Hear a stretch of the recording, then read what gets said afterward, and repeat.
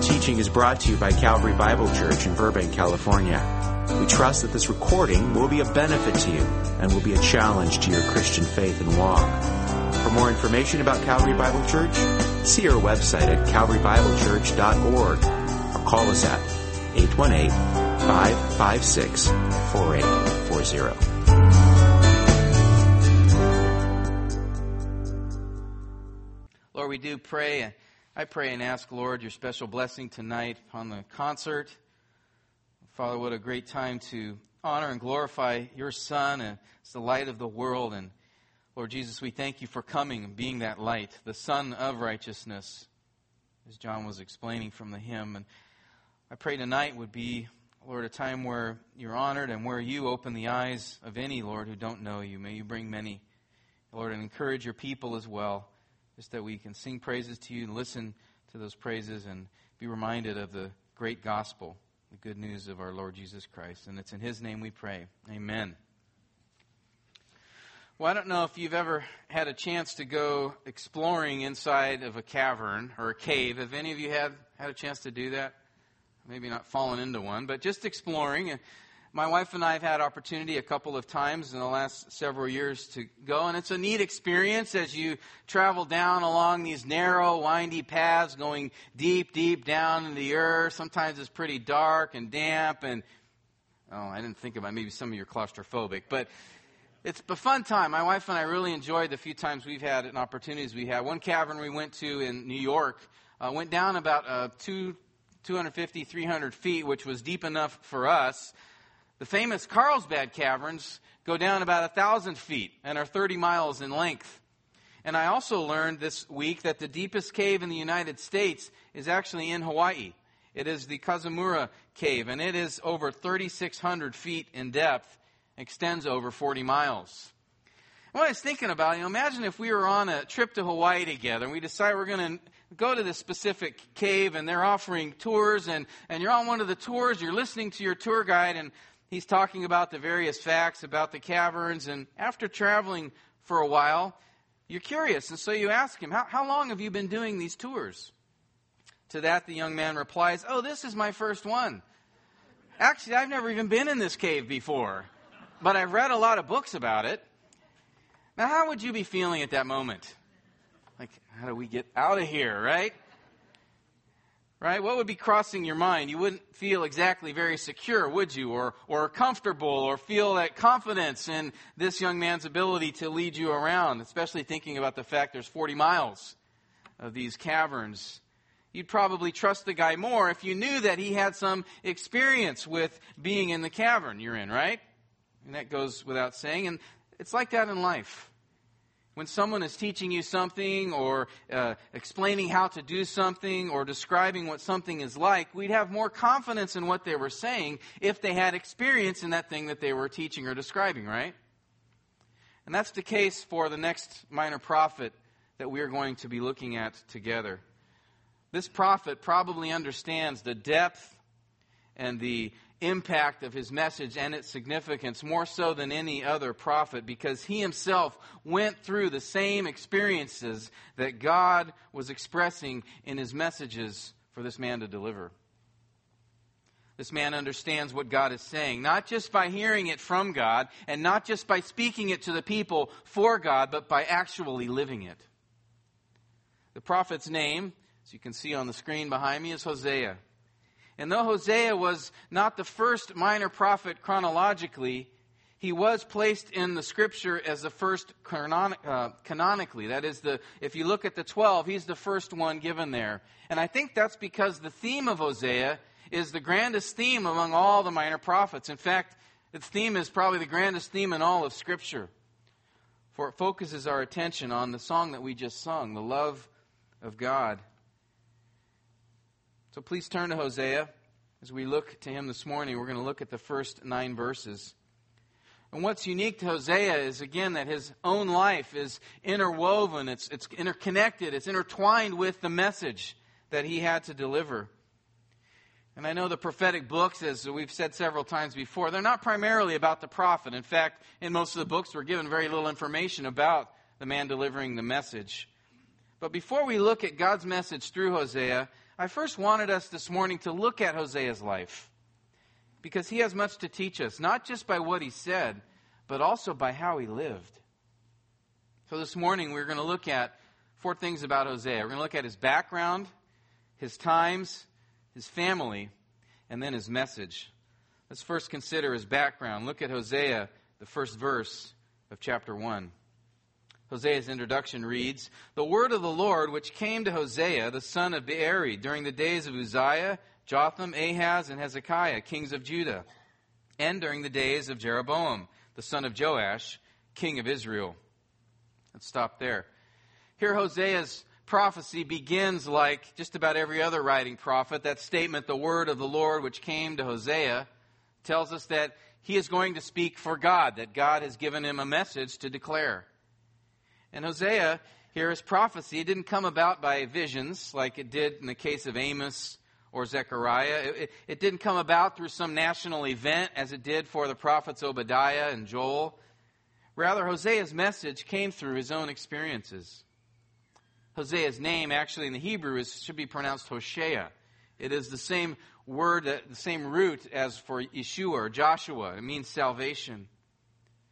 And though we aren't told explicitly in verse 1 to whom Hosea was sent, we do see in the rest of the book it's made pretty clear. He was sent primarily to prophesy to the 10 northern tribes of Israel. We see this in that Israel is mentioned over 70 times within the book, with titles and terms such as Israel, house of Israel, Ephraim, Samaria, and Jacob. Israel is also addressed directly many times in the book. If you look at Hosea 4:1, it says, "Listen to the word of the Lord, O sons of Israel." Or in 5:1, "Give heed, O house of Israel." Or in Hosea 9:1, "Do not rejoice, O Israel." Hosea 11:8, "How can I give you up, O Ephraim?" Or in 14:1, "Return, O Israel, to the Lord your God." So clearly, Israel is addressing directly, or Hosea is directly addressing the 10 tribes of Israel. There are a few instances where he does address Judah, just like Amos did. 6:4 is one example where he says, "What shall I do with you, O Judah?" And Judah is mentioned 14 times in the book, but it is Israel who is the predominant focus of Hosea's messages. And unlike Amos, who he was a prophet to Israel, but he came from Judah, Hosea appears to be from Israel. He seems familiar with the geography and with the history of Israel as we look through the book. He also seems to have a pretty good grasp on what was currently going on in Israel. And also in Hosea 7:5, it says there that the king of Israel is identified as our king. And thus, along with Jonah, Hosea then is the only writing prophet that was native to Israel. But we don't know where his hometown is. There's a couple of suggestions in Jewish tradition. One is that he came from the eastern side in Gilead. Another says that he came northwest of the Sea of Galilee. But we don't really know for sure. And I wanted to show you... I lost it. Okay. I wanted to show you our timeline. We've looked at this several times. The area highlighted in yellow represents the time frame when his ministry took place. You can see there's the kings of Israel, the kings of Judah, and those are the ones that are listed there in yellow just to highlight it. And if you look at the kings that are mentioned here in verse 1, it spans a time frame of almost 100 years, from King Uzziah all the way to King Hezekiah, and those are kings of Judah. But his ministry probably didn't span that entire time. It just took place during parts of these various reigns of these kings.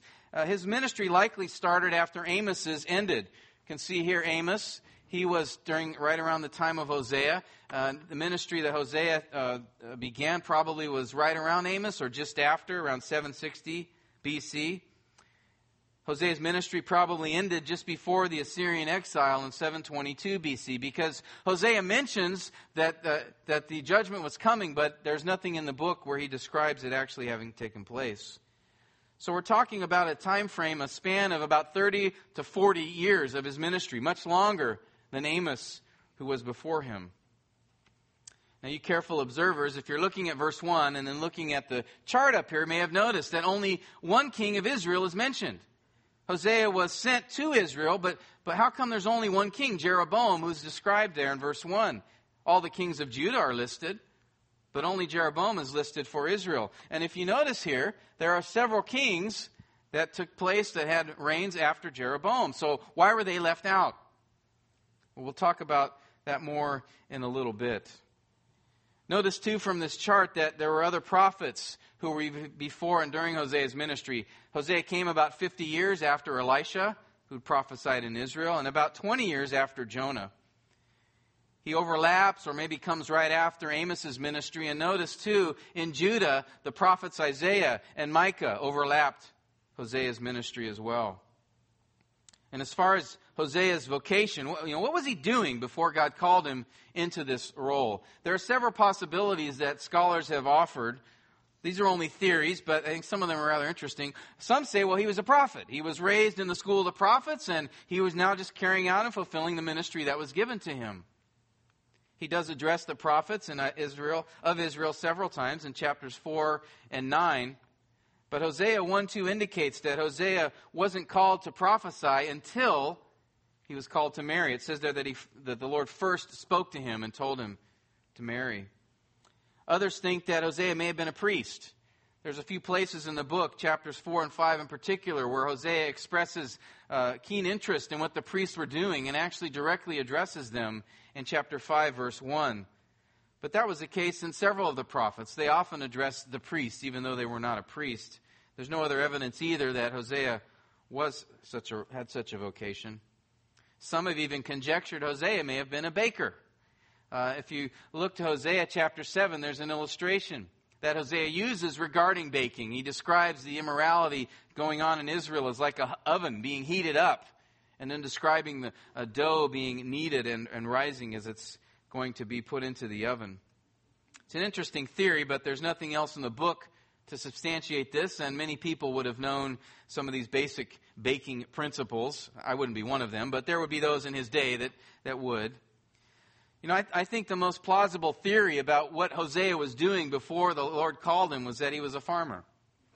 As we go through the book of Hosea, we'll see that more than any other occupation, he uses figures of speech and metaphors and illustrations related to agriculture. We can't know his vocation for sure because the book doesn't explicitly tell us, but that was the predominant occupation for many in Israel at the time. And as I said, he references things regarding farming often in his book. And so, like Amos, Hosea was probably a man who grew up on the farm. And while he was farming one day, the Lord called him out of the fields in order to proclaim a message. So that's some of Hosea's background.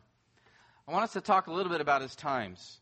It's important to know what was the situation during Hosea's ministry. What was going on around him while Hosea was sent to prophesy to the people? Because that's going to help us understand more of what his message was about. And as we consider Hosea's times and what was going on in Israel, I think Charles Dickens, the first line that he gives in his book, A Tale of Two Cities, probably describes it well. It was the best of times. It was the worst of times. It was the best of times early in Hosea's ministry. Those were the days of Jeroboam, the same time period in which Amos prophesied. We learned a lot about what was going on in Israel in Amos's day from our study of Amos. We learned that, remember, there was a time of great wealth and prosperity. There were rich harvests. That there was a strong military. In fact, this map, if you'll remember, that we looked at last time, the military was so strong that Israel under Jeroboam was able to expand its borders up into Aram. And Judah, under King Uzziah, was able to extend its borders south and to the west. And as a result, they experienced great security from their enemies. So early on in Hosea's ministry, during the days of Jeroboam, these were times of peace and prosperity, times of blessing that they had not experienced since the days of David and Solomon. But then the best of times became the worst of times. I mentioned earlier in verse 1 that Jeroboam was the only king of Israel mentioned there, that the kings that followed him were not given. And I think that was in part a reflection of how Israel's monarchy fell apart after Jeroboam's reign. In fact, most of Hosea's ministry took place in perilous time. As I mentioned, there are several kings here that are described and given. Well, I want us to go back and see exactly what happened to Israel. Go back to 2 Kings 15. It's important we see the context here, the historical context of what was going on. What happened after Jeroboam's reign? 2 Kings 15. It's a historical narrative. I'm going to keep this slide up because there are going to be several names that we don't often hear. There'll be several places that are mentioned and years, but I don't want the historical aspect of the text to distract you from seeing what was really going on and what was happening, for it's very important in understanding Hosea's message. We'll be beginning in 2 Kings 15, verse 8, where it says, "In the 38th year of Azariah, king of Judah, Zechariah, the son of Jeroboam, became king over Israel and Samaria for 6 months. He did evil in the sight of the Lord, as his fathers had done. He did not depart from the sins of Jeroboam, the son of Nebat." Now that Jeroboam is not his dad he's talking about. It is the first Jeroboam who became king right after Israel and Judah split. It says that he didn't depart from the sins of Jeroboam, who had brought in idol worship into Israel, which he made Israel sin. Then, verse 10, "Shallum, the son of Jabesh, conspired against him and struck him before the people and killed him and reigned in his place." So Jeroboam's son takes the throne. After 6 months, he's assassinated publicly by Shallum. Go to verse 13. "Shallum, son of Jabesh, became king in the 39th year of Uzziah, king of Judah, and he reigned 1 month in Samaria. Then Menahem, son of Gadi, went up from Tirzah and came to Samaria and struck Shallum, son of Jabesh, in Samaria and killed him and became king in his place." So here we see the guy who assassinated Zechariah is himself assassinated. He's assassinated by a man named Menahem, a guy who was no saint himself. Look at verse 16. See what he does to those who refuse to acknowledge Menahem as king. "Then Menahem struck Tifshah and all who were in it." Now that's a region in Samaria. "And its borders from Tirzah, because they did not open to him. Therefore he struck it and ripped up all its women who were with child. In the 39th year of Azariah, king of Judah, Menahem, son of Gadi, became king over Israel and reigned 10 years in Samaria. He did evil in the sight of the Lord." No kidding. "He did not depart all his days from the sins of Jeroboam, the son of Nebat, which he made Israel sin." So here we see this was a wicked man, but things did not go so well for him either. Look at verse 19. "Pul, king of Assyria, came against the land, and Menahem gave Pul 1,000 talents of silver, so that his hand might be with him to strengthen the kingdom under his rule.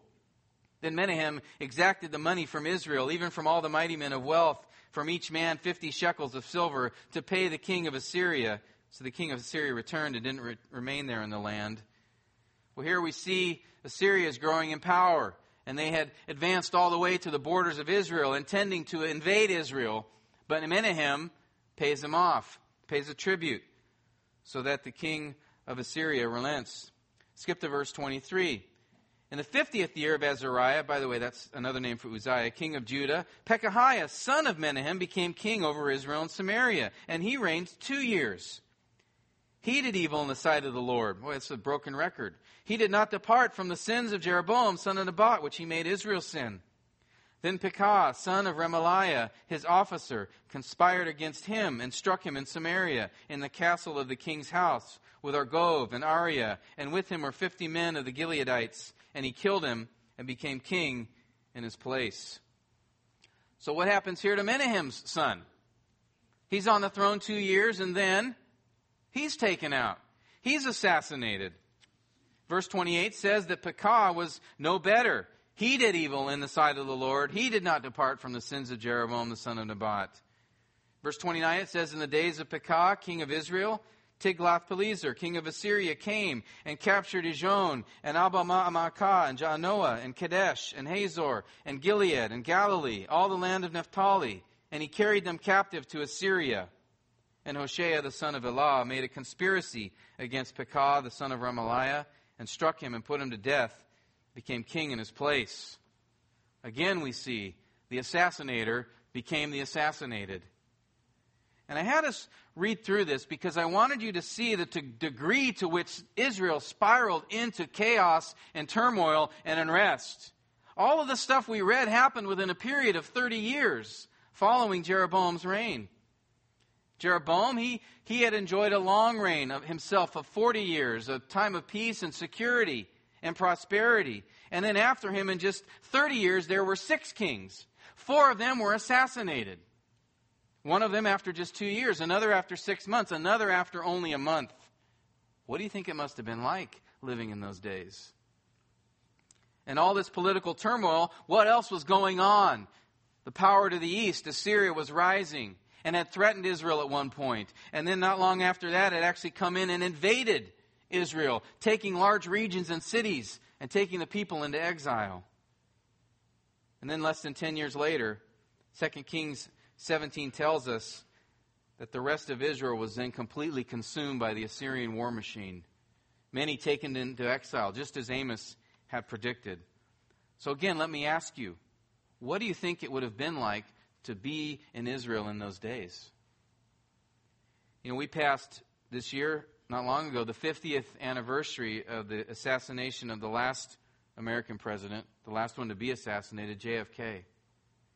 And given the impact that one assassination in our country had, can you imagine how things would be if in the next 20 years 3 more had been assassinated?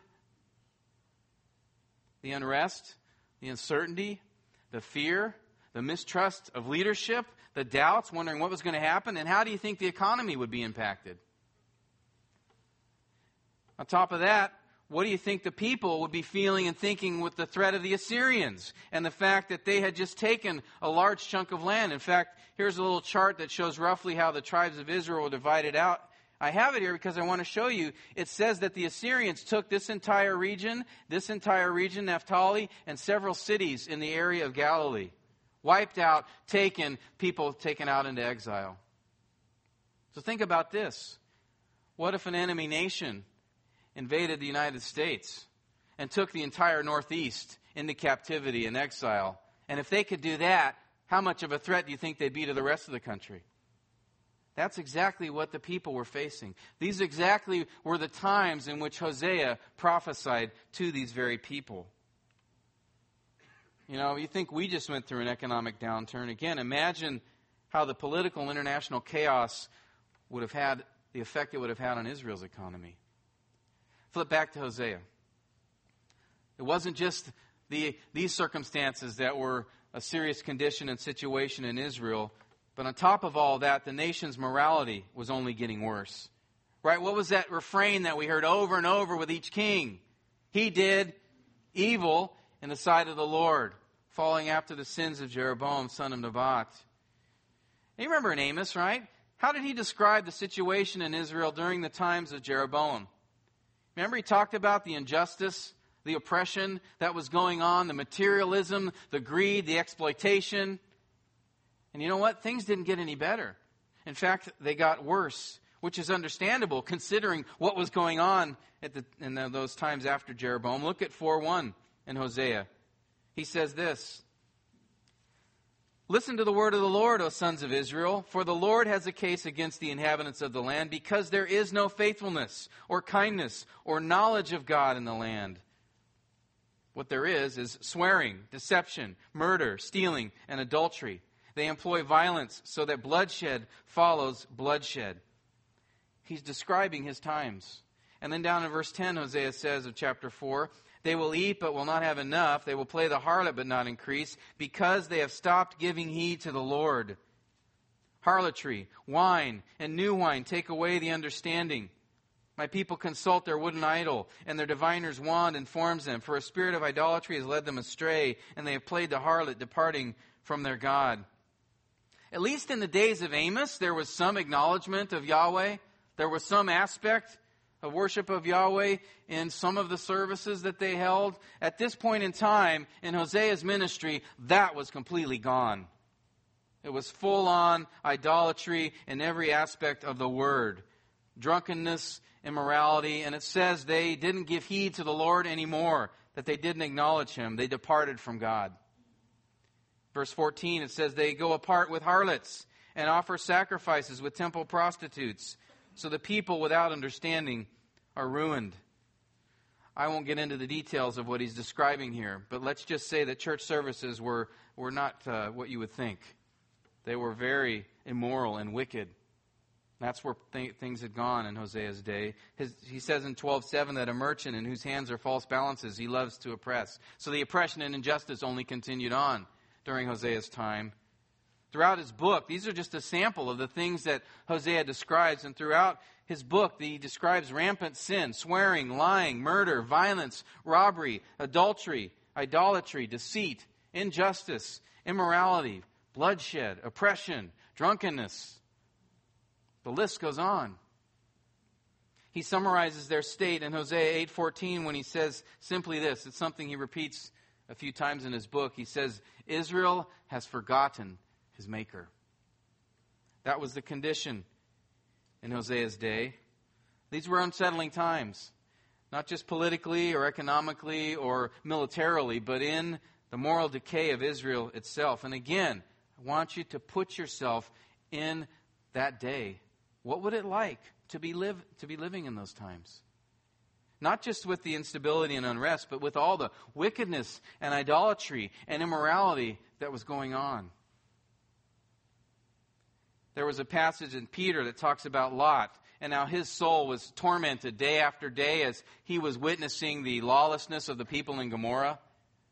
And I think Hosea probably felt the same thing. But what Hosea experienced outside of his home was nothing compared to what he experienced inside. For Hosea, the turmoil wasn't confined to what was going on in the nation alone, but to what was going on in his very own family. We see that in the beginning of verse 2 of chapter 1. Look there with me. When the Lord first spoke through Hosea, the Lord said to Hosea, Go, take for yourself a wife of harlotry and children of harlotry, for the land commits flagrant harlotry, forsaking the Lord. So he went and took Gomer, the daughter of Diblaim. And we have to stop there a second. This has got to be the most peculiar and troubling opening of any prophetic book in the Bible, if not any book in the Bible. I mean, God gives Hosea this sort of a good news, bad news scenario, right? He says, Hosea, the good news is you're getting married.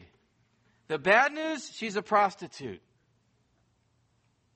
This is one of those passages that, if you're reading and paying attention, you go, it's a double take. You got to stop and go back. Did I read that right? Did God really tell him to? Yeah, he did. He did.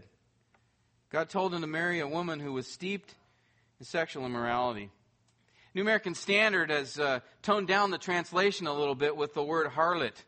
But the word carries the idea of a person who is sexually promiscuous, a fornicator, a tramp. It was most often used to describe a prostitute. The Jerusalem Bible pulled no punches. It translated it bluntly as, go marry a whore. Makes you wince a little when you hear that, doesn't it? And I say this I'm not trying to sensationalize this or to be offensive in any way at all, but I wanted you to get a feel, or that is the impact that it would have on those reading it, and that is the impact it would have on Hosea himself. Are you serious, God? What did you say? So a lot of scholars, because of that, they say, well, God would never tell Hosea to marry a promiscuous woman. That would have been wrong. Leviticus 21:7 says that a priest is not to marry a harlot. So some conclude that this story about Hosea must be a parable. It's an illustration. It didn't really happen. But the problem is that this story has all the earmarks of a real account. There's nothing in here to indicate that it was a parable. This really happened. There was a real man named Hosea that really went through these experiences that are described here. Other scholars say, well, yeah, the story is true, but God meant here not that she was unfaithful in a sexual sense, but that she was unfaithful in terms of religious practices. She was unfaithful to God. But God didn't use the word for unfaithful. He used the word harlot. Other scholars say, well, this is a true situation that happened, but this statement is being given from the vantage point of one in the future, looking back. So the idea is, take a wife who we know will become a harlot. Now, this view does have some merit, but that's not what God said here ultimately. He said a wife who is a harlot. Yes, Leviticus 21:7 does restrict priests from marrying a harlot, but Hosea was not a priest. And neither was he even a prophet until this point. He wasn't marrying a woman who was described as an adulterer. That's another word. He was marrying a woman who's described as promiscuous, a harlot, and a fornicator. Taking God's command at face value here makes the most sense. Also because of the reason that God told Hosea to marry her. If you look at the end of verse 2, what was that reason that he gave? He says, for the land commits flagrant harlotry against the Lord. He's saying that, Hosea, your marriage is going to be an illustration and a picture of what is happening within my people, Israel, and my relationship to them. And notice, this was Israel's present condition. And so Hosea must marry someone who is presently immoral. Also, Israel herself was not a chaste bride when Yahweh committed himself to her. If we go back all the way to Abraham, do you know what Abraham was doing when God called him and made a covenant with him in Genesis 12? He was worshiping idols in a foreign land. He wasn't following the Lord, and all of a sudden God said, I'm going to have a special promise to this man. No, this guy was out worshiping trees and signposts and the sun and the moon and everything else. Jacob, what kind of guy was he when God called him and committed to him that he would carry out the promises through Abraham and Jacob? He was a conniving deceiver. Ezekiel 20 verse 7 says that the people didn't forsake their idols in Egypt when they left in the Exodus. Right? You remember what they were doing at the bottom of Mount Sinai when Moses was up on the mountain?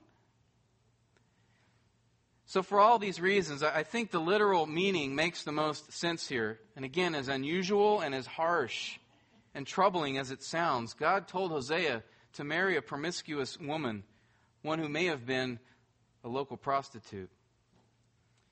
And before going on, I want to pause here a second. There may be some here in this room who have had the kind of past Gomer had.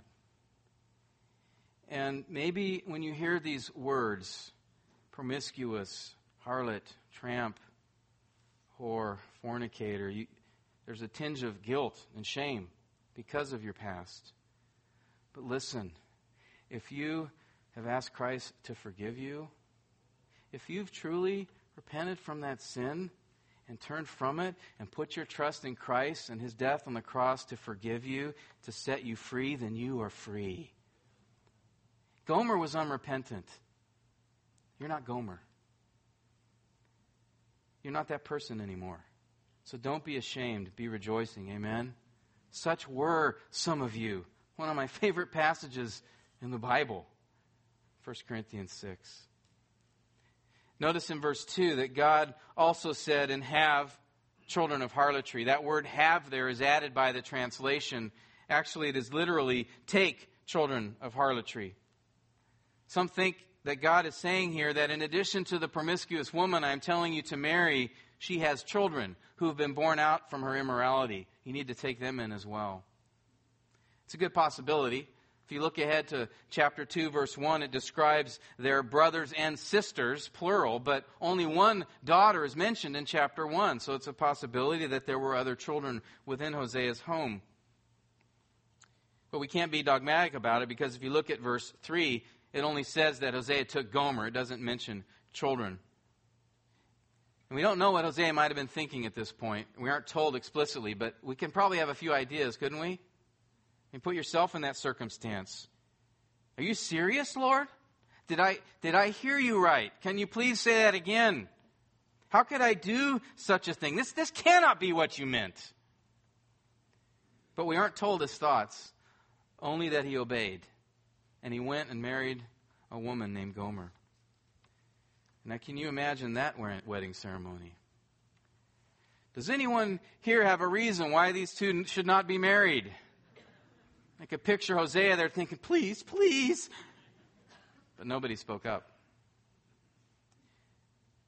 People must have been saying, I wonder, right?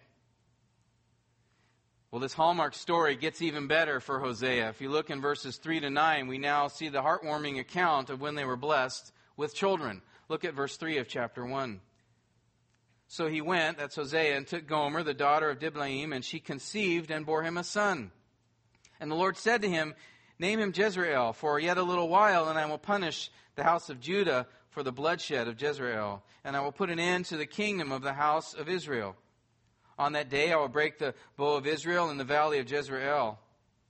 Then she conceived again, and gave birth to a daughter. And the Lord said to him, name her Lo Ruhamah, for I will no longer have compassion on the house of Israel that I would ever forgive them. But I will have compassion on the house of Judah and deliver them by the Lord their God, and will not deliver them by bow, sword, battle, horses, or horsemen. When she had weaned Lo-Ruhamah, she conceived and gave birth to a son. And the Lord said, Name him Lo-Ami, for you are not my people, and I am not your God. Let's stop there. Well, 3 kids come along. Maybe we might be thinking, well, Gomer must have turned her life around, left her old ways. But did she?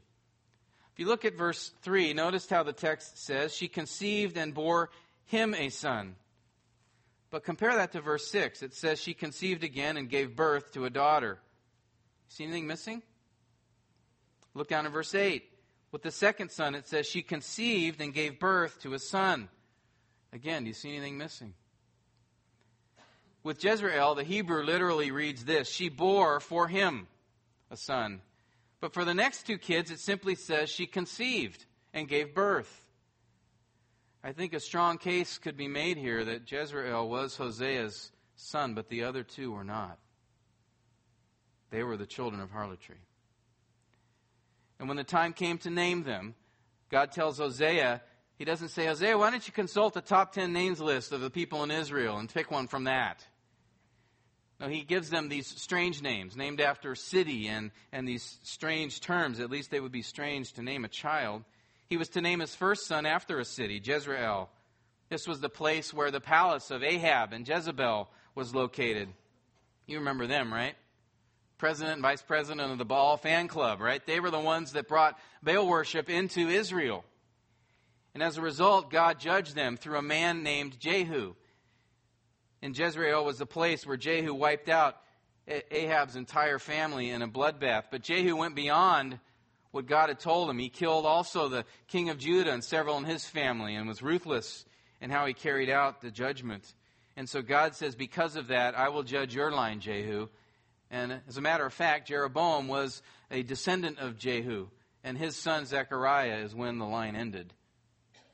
Jezreel also means to scatter, which God was going to do to Israel in judgment for her rebellion. Then comes a little girl. And what did God say to Hosea to name her? Name her Lo-Ruhamah, which means no compassion or not pitied. How's that, ladies? Would you like that for a name? How about as a middle name? Right? But that's what God said to name her. Because it was to signify God's response when judgment would come upon Israel for her treachery against God, that there would be no pity. And I was just thinking about this. Can you imagine, when this little girl is born, and Hosea comes out of the tent, and you can hear the newborn crying in the background, and a friend of his comes up and it says, "Hey, Hosea, what'd you have?" And he tells her, "It's a girl." "Attaboy, Hosea, what a blessing." "Well, what's her name?" What? Right? It would be strange to them. But that was the point. It was intended to send a message, but it was his own kids that God had said to name this way. A couple years after Not Pitied was born, Gomer gave birth to another boy. His name was to be Lo-Ami, which means not my people. Again, this was a sign of God's judgment that because they had rejected the Lord, he too would treat them as if they were not his. And again, think about the circumstance here. As Hosea picks up this little boy, this name could not have hit closer to home for him, could it? Because as he looks in the eyes of this little guy, and his name being not my people, Hosea would know, this is not my son. Doesn't sound like much of a love story, does it? Think of the pain, the misery, and the heartache that Hosea was going through. But it doesn't end there.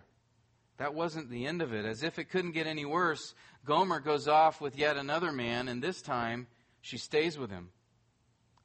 Now, what would you do in that circumstance? Well, Hosea let her go. He didn't go after her. But his life with Gomer wasn't over. If you look over at Hosea 3, verse 1, God had more plans.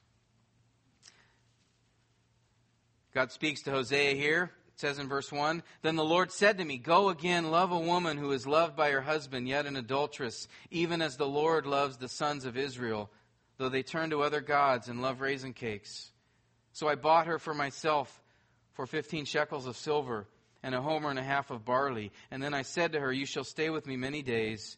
You shall not play the harlot, nor shall you have a man. So I will also be towards you. Now some say that this woman here in chapter 3 isn't Gomer, because Gomer's name isn't mentioned here. But notice here that she's described as an adulteress, not as a harlot. That's indicating she's married. And God wouldn't be telling Hosea to go after and get a married woman unless that woman was his own wife, right? And since his marriage parallels God's relationship with Israel, then it has to be the same person that he's going after. That sentence in 3:1 which says, love a woman who is loved by her husband, is literally, love a woman who is currently being loved by a companion. Put yourself in Hosea's shoes. Here's his wife who's run off countless times, now is with another guy, one to whom apparently she sold herself into slavery because Hosea had to buy her back. Again, what must Hosea have been thinking? Lord, this isn't the family I dreamed about. This isn't the life I thought I'd have. A wayward wife, some children not my own, a public disgrace, and now I have to go buy her back? Just think of the pain and the anguish, the torment, the shame, the anger, the bitterness, the discouragement. And he'd lost any passion for her because God tells him in 3:1, go again and love her. The question at this point, I think, is why?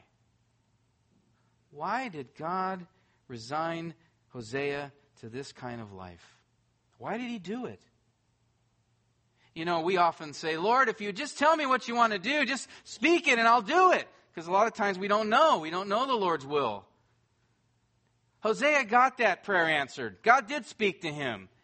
And he probably wished he didn't know the Lord's will. But God told him and he obeyed. Again, the question is why? Why did God do that? We're going to talk more about that in the coming weeks. But this morning, I wanted to remind us that God often moves deliberately in our lives, moves us into very hard circumstances at times. Can you imagine a more difficult situation than Hosea's? Living in a nation that is falling apart spiritually, economically, morally, militarily. Living in a home that is falling apart, completely dysfunctional. And remember, this wasn't for a month or two or a year or two. You know, we can read these first chapters, 3 chapters in Hosea pretty quickly. Take just a few minutes of time, and that can sometimes give the impression that this was something that was a short part of Hosea's life. No, this was for most of Hosea's life. Years and years he went through this, the nation falling apart and his family destroyed. Day in and day out. Hosea is dealing with a cheating spouse and raising these children and all the situations surrounding him regarding his land. Hosea had a hard life. He had a difficult life. And it wasn't because Hosea had sinned greatly and that these were consequences for his sin. It wasn't that he had made some unwise dating decisions. He didn't follow the dating manuals that are out there, and so this is what happens. That's not why. It wasn't because he was running from God or had displeased God. None of those things are mentioned. It was simply because God gave Hosea this difficult life. That's why he had it. Walking with God doesn't mean things are going to be easy, brothers and sisters. To expect a life of ease because you are God's child is the wrong expectation. Yes, God does bless, and I'm sure there were those happy moments for Hosea. I'm sure of that.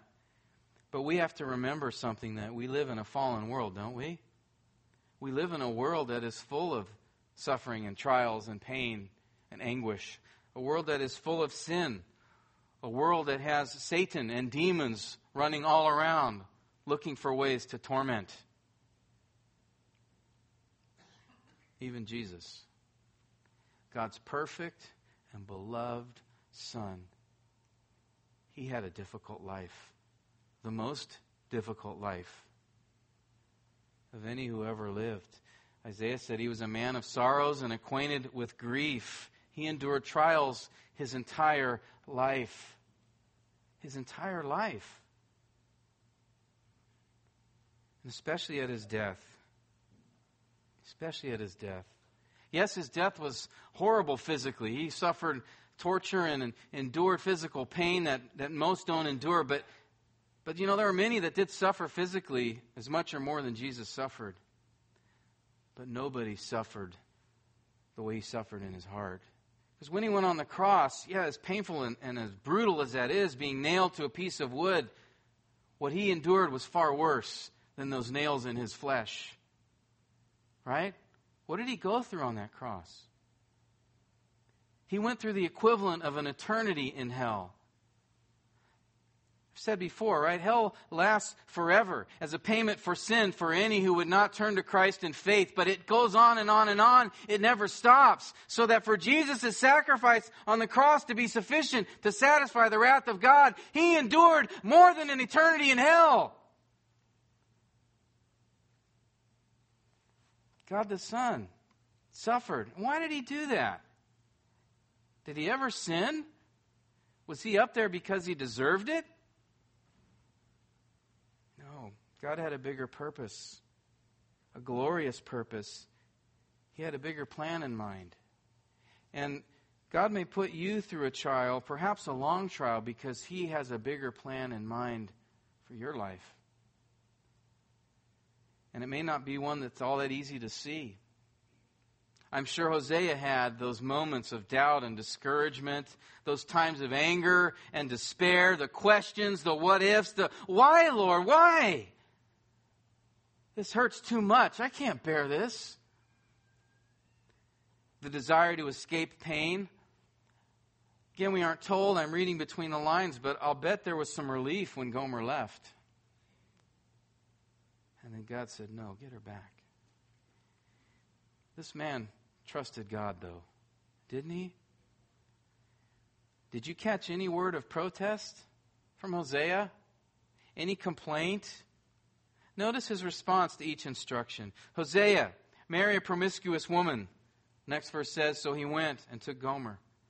Hosea, give your kids these names that will symbolize my judgment upon the people of Israel.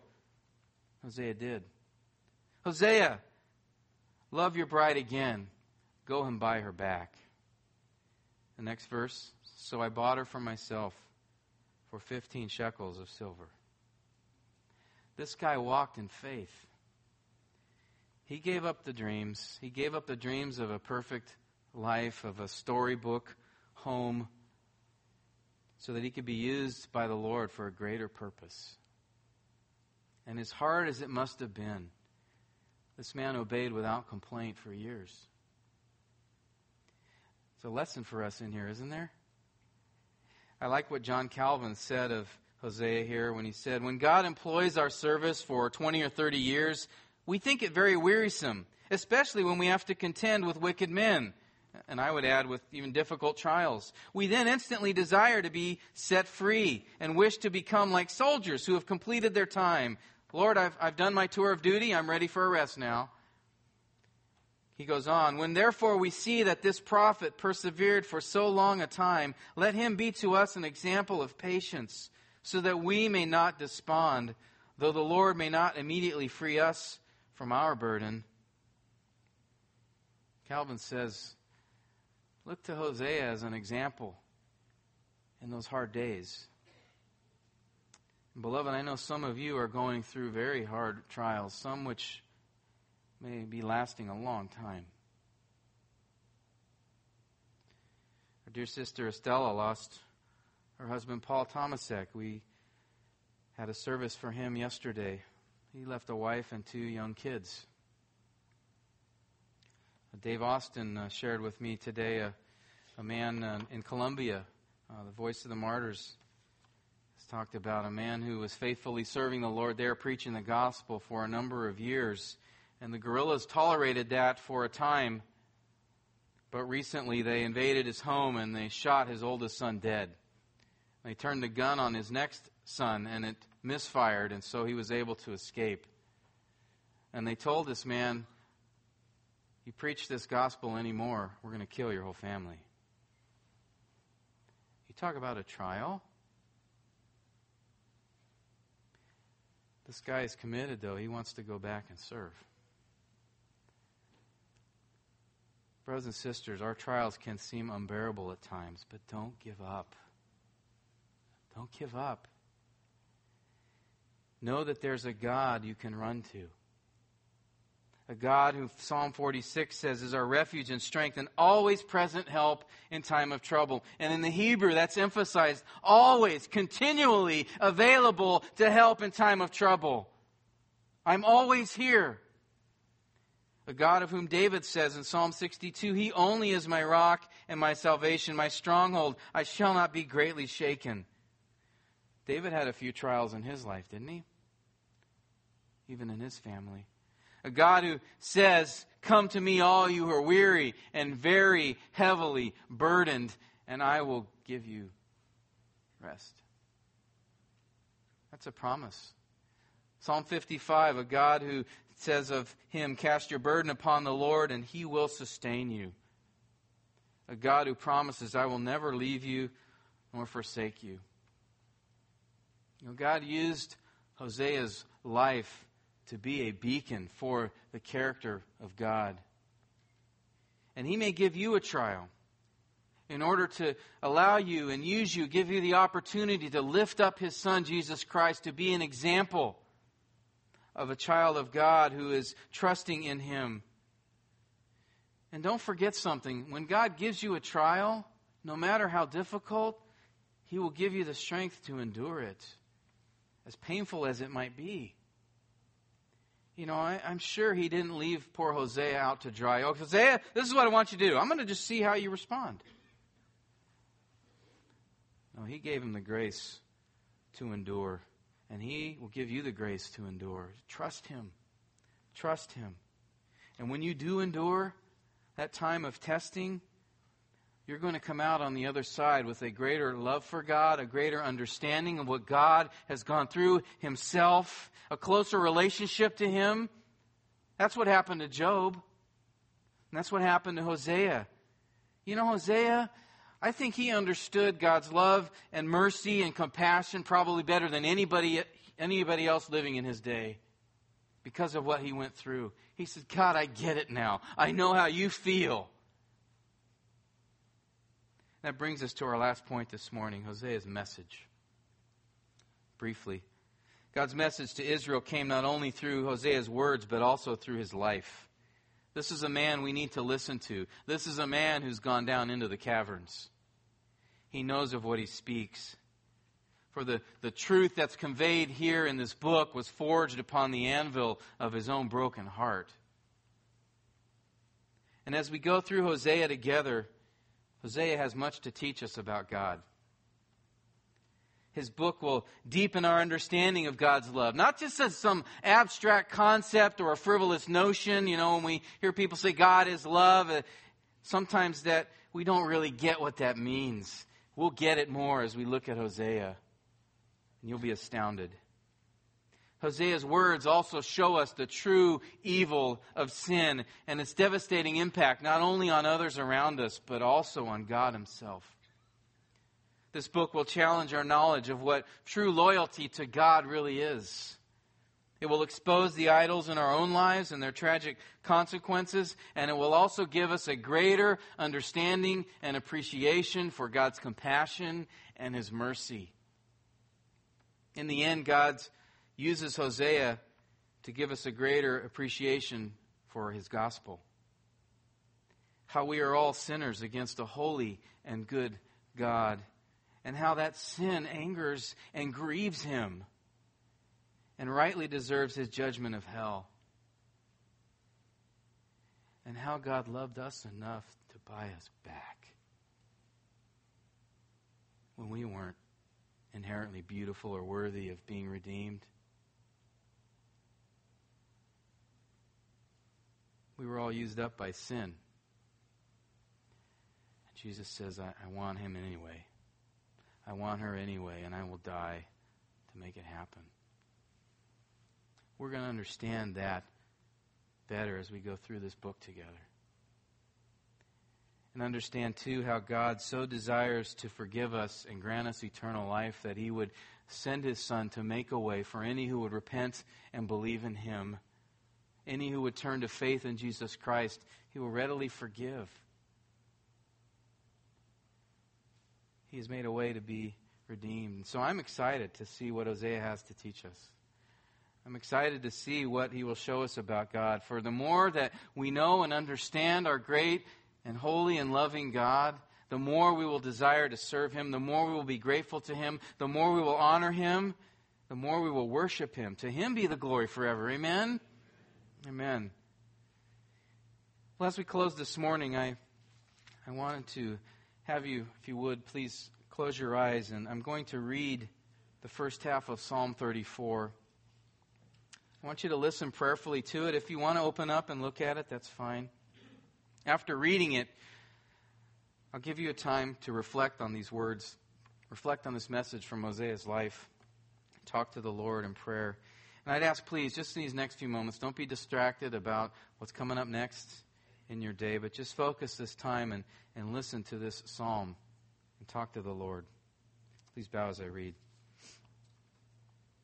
I will bless the Lord at all times. His praise shall continually be in my mouth. My soul will make its boast in the Lord. The humble will hear it and rejoice. O magnify the Lord with me, and let us exalt His name together. I sought the Lord, and He answered me, and delivered me from all my fears. They looked to Him and were radiant, and their faces will never be ashamed. This poor man cried, and the Lord heard him, and saved him out of all his troubles. The angel of the Lord encamps around those who fear Him and rescues them. O taste and see that the Lord is good. How blessed is the man who takes refuge in Him. O fear the Lord, you His saints, for to those who fear Him there is no want. The young lions do lack and suffer hunger, but they who seek the Lord shall not be in want of any good thing. Lord, our souls do boast in You, magnify You, the great things You have done, not only in the past, but also in our own lives today. Thank You, Lord, for the testimony of Your servant Hosea, all that he went through. And Lord, all of us are really like Gomer, either literally or in other ways, Lord, we have been unfaithful to You and sinned against You greatly. And yet You made a way to be redeemed. Father, I would ask, please, if there are any here this morning who have not yet committed their life to Christ, confessed their sins to You, and sought forgiveness, that You would open the eyes of their hearts to see the truth. And Lord, that You would show them Your holiness and show them great love. And Lord, for Your children, Father, we thank You how You've given us so much. We thank You, Jesus, for coming to this earth. We thank You for this picture, Lord, of just how awful our sin is and how glorious Your forgiveness is and Your love. Lord, we do want to bless Your name, not only this morning as we sit here in these pews, Lord, but throughout the week. May Your Son be lifted up in our lives. Give us strength, Lord. Any here, Father, who are right now in the midst of a great trial, God, encourage and comfort them. Use Hosea's life as an encouragement to them, Father, that they would run to You, take refuge in You. Use us, Lord, in the body. Help us to be sensitive to our brothers and sisters here and any needs that exist, that we would be sensitive to seek to meet them and come alongside each other during these trials. We pray for our brother in Colombia who has lost a son and his family is threatened. God, may You strengthen him, encourage he and his wife, and Lord, may You use him in mighty ways to advance Your gospel and to lift up Your Son. And in His name we pray. Amen.